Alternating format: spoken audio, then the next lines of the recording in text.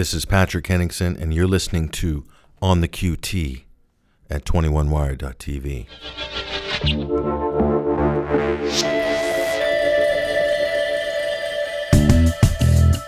Accessing confidential data.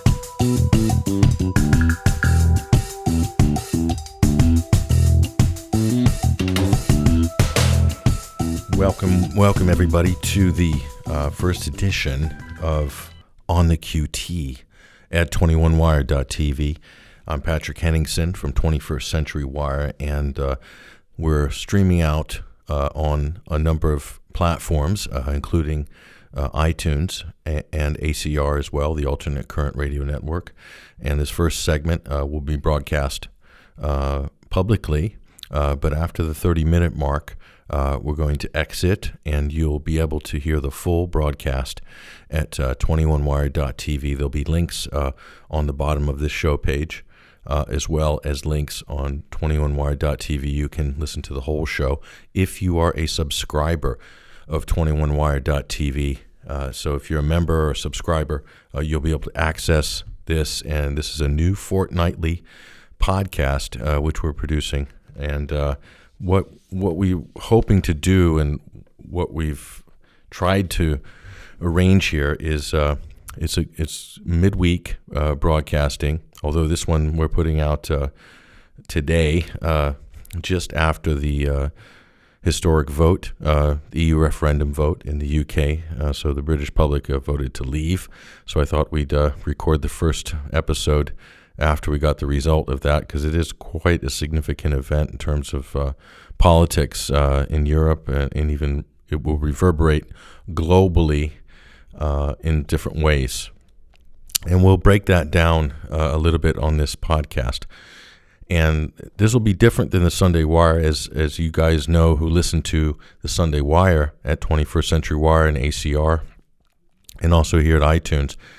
You'll know that's a 3-hour omnibus radio program, and we normally that runs out live for 3 hours on Sundays at 12 p.m. to 3 p.m.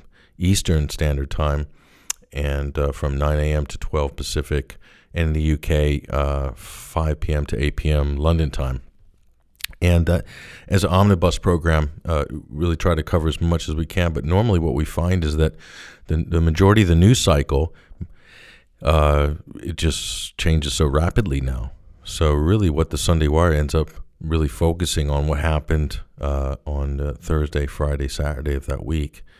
And that's sort of the main focus. There's almost 2 to 3 news cycles each week now, whereas normally in the past it might have been a weekly news cycle and you could always get the roundup on Sunday. But now there's almost like cycles within cycles, wheels within wheels.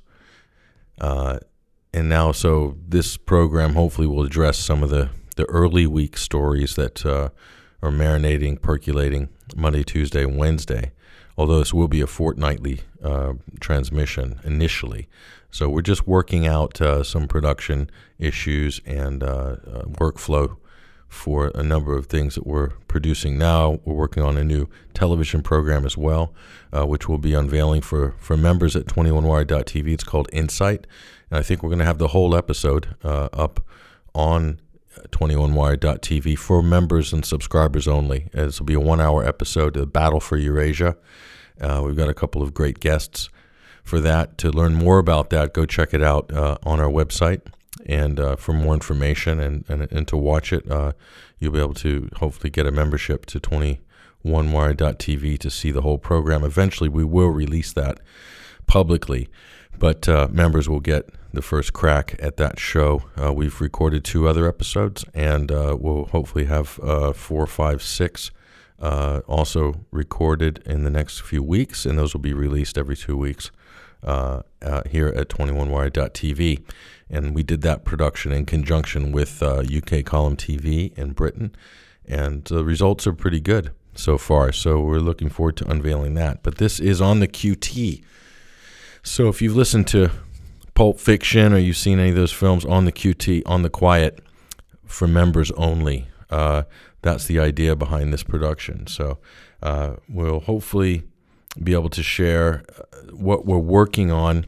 You know, for instance, I'll be working on some written pieces during the course of any given week or month, and some maybe sort of in-depth analysis on some big topics. And, on this show, we'll be sharing you some of my insights and my thinking of where things are going, where things are likely to go, what's happening, discuss some of the moving parts.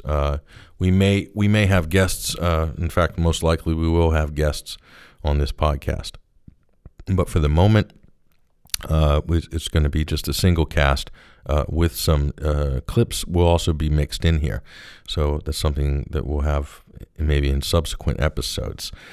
So let's just start this week. So this is, what week are we in right now? I think June 24th, June 25th, this weekend. So this show will overlap slightly with this Sunday show, but normally this is probably going to go out on Tuesday evening. So it's something to look out for then. But let's take a look at the news. So we woke up today, the whole country of Britain and Europe for that matter, and maybe the financial markets as well, all waiting with bated breath.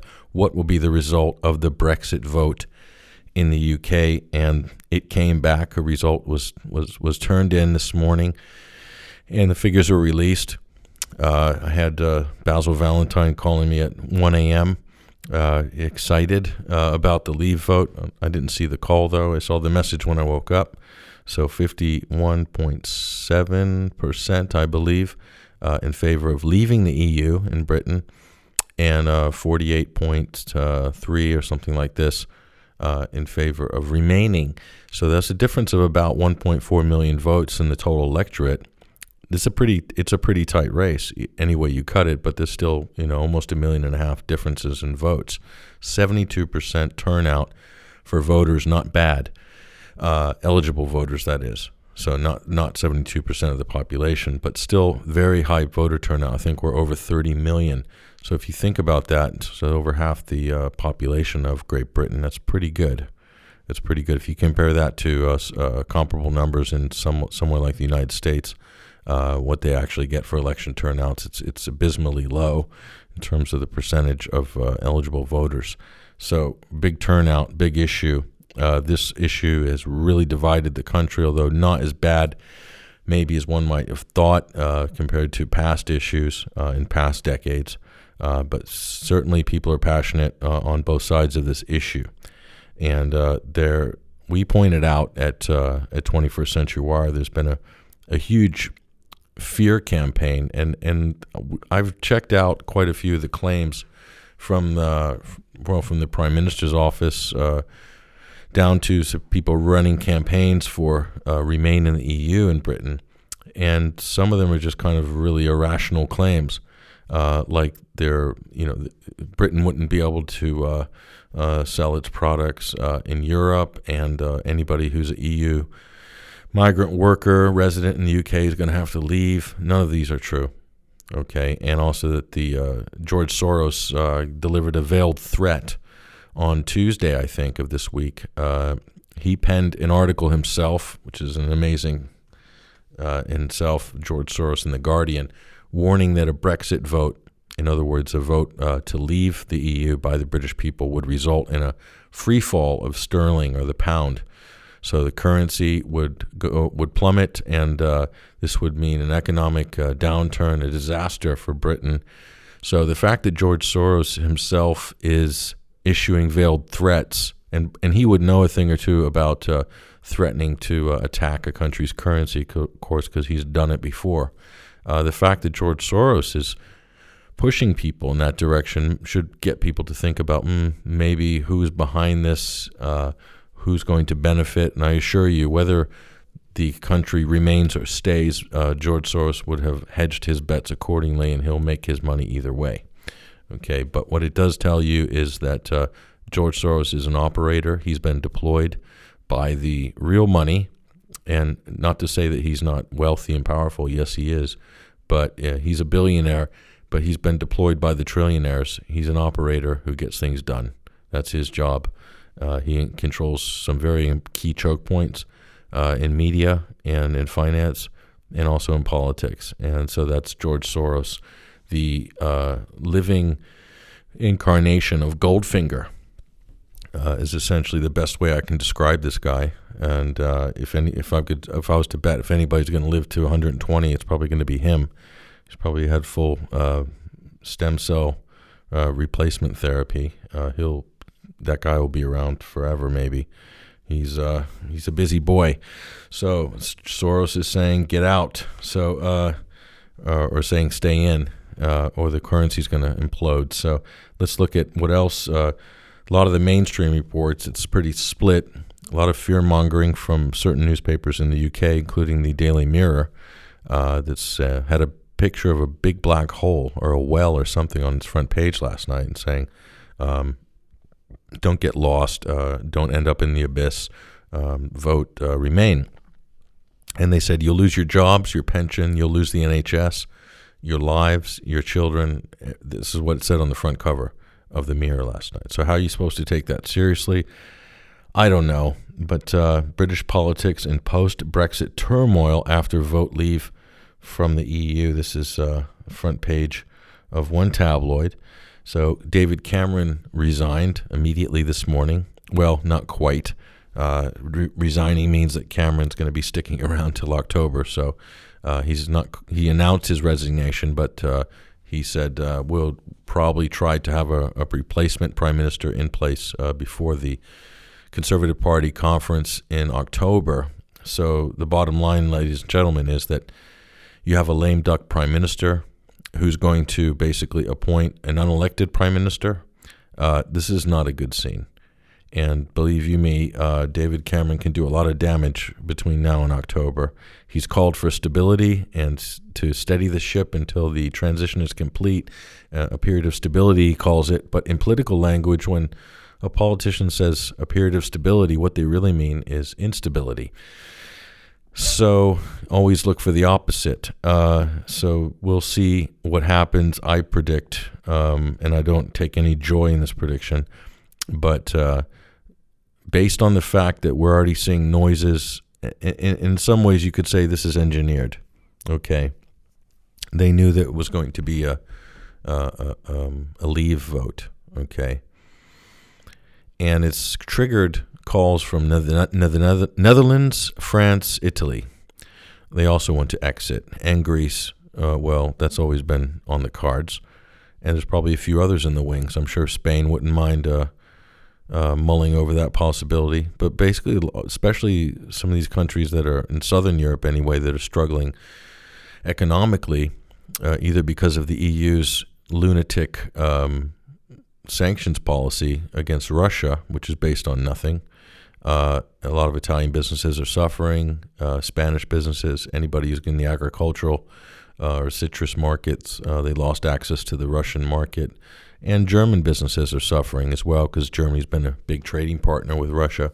And I'm sure the Dutch are suffering a little bit as well. And this is all basically EU foreign policy, which is Washington's proxy foreign policy as well.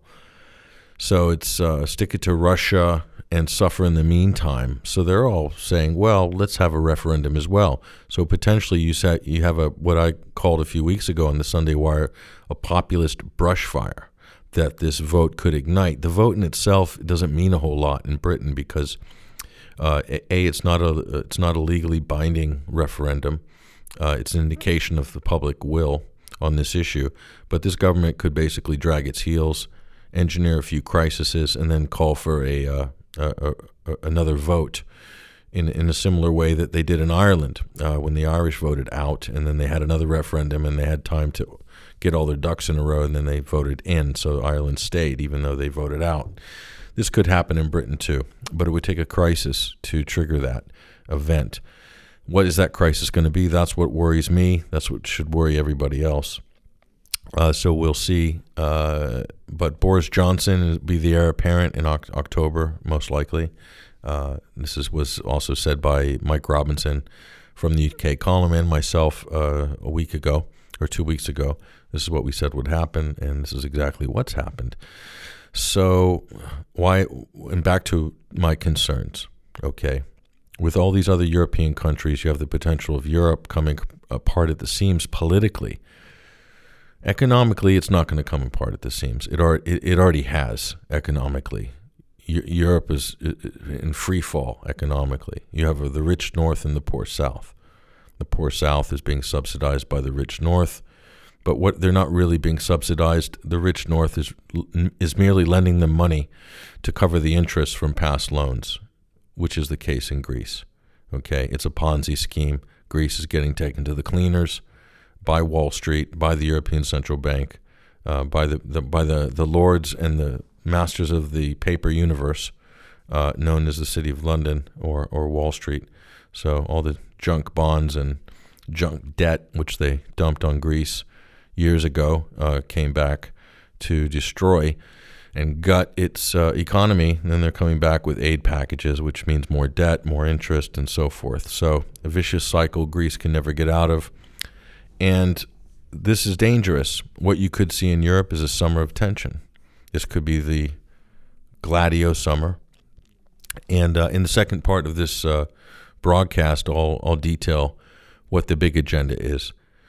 And we've been studying the situation with Europe, what the Brexit vote means, and looking at some of the telltale signs, and studying some of the reports coming out, piecing it together, how this relates to Britain, Europe, to Turkey, and Syria.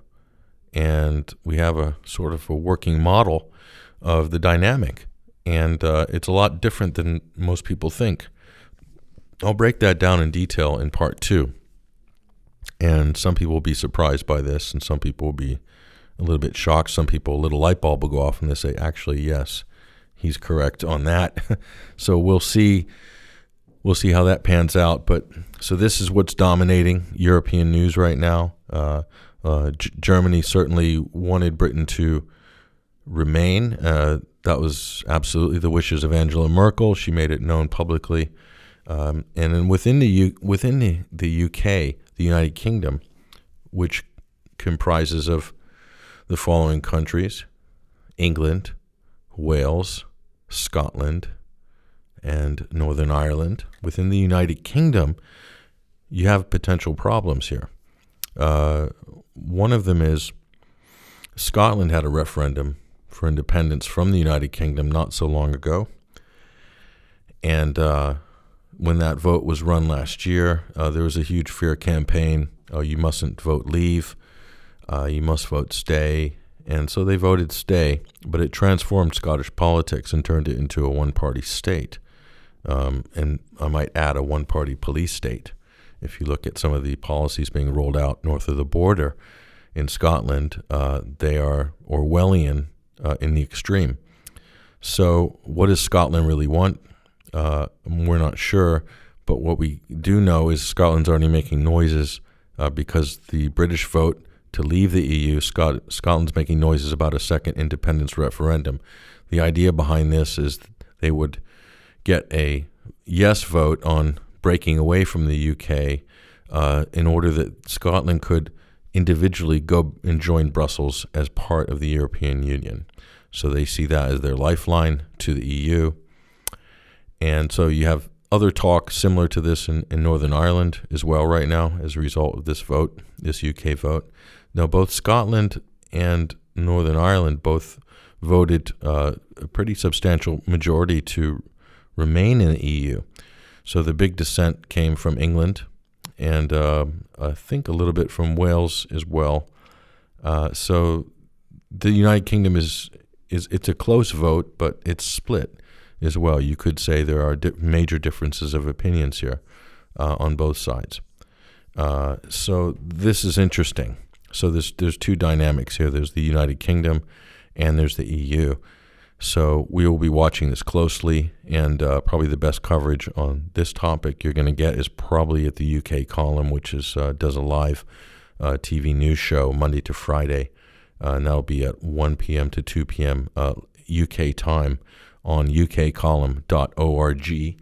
And I might be also guest hosting alongside either Brian Garish or Mike Robinson in the coming week on that program, as I did a couple of weeks ago, and we did a few episodes.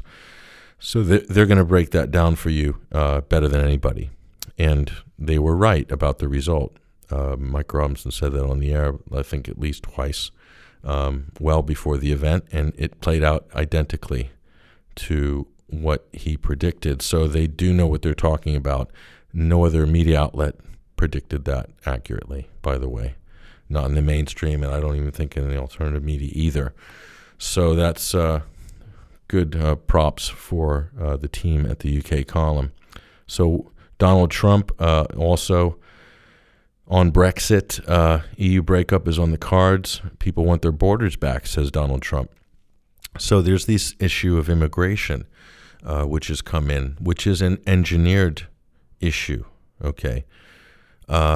This is also part of the strategy of tension across Europe. And, you know, what's interesting is the British will often blame the immigrants, or people blame the immigrants, but they so rarely blame the system which allows the free flow of immigrants, or the system or the people or nations that caused the crisis to begin in the first place. In other words, who are funding and arming jihadists in Syria, destabilizing that country and forcing and creating the migrant crisis, okay? But it's worse than that. A British person can't go and interlope in France just across the channel and then collect any benefits they want, get their rent paid by the government, get income support, basically go on the dole. Can't be done. It's difficult. The French don't make it easy. They don't even make it easy for the French. However, if someone arrives on British shores, it's carte blanche for some reason. It's very easy, and this creates the incentive for mass migration.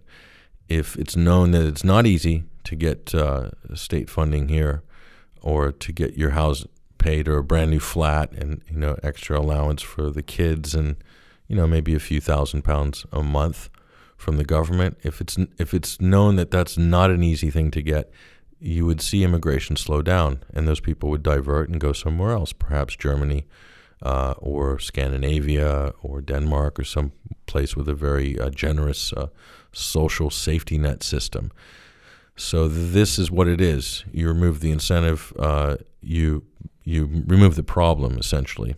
This is why they pass through France to get to Britain. They don't stay in France.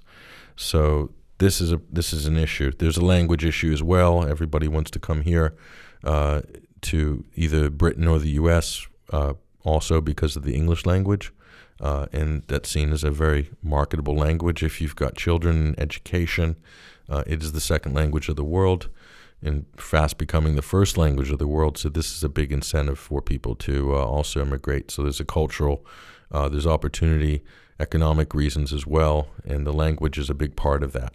I don't care what anybody says. That's a big factor. If people have kids with them, or if they're young and they're getting into the business world or getting started on the career ladder. So there's no two ways about that's a huge issue. So we'll break down how does this relate to Syria, how does this relate to Turkey, how does the EU situation relate, what will the summer of tension be like, will this be the summer of Gladio is the big question. We'll touch on that and other points in the second part of this program. This is On the QT at 21wire.tv. And stay right there, and do go to 21wire.tv for the full episode and to hear part 2. We'll see you on the other side.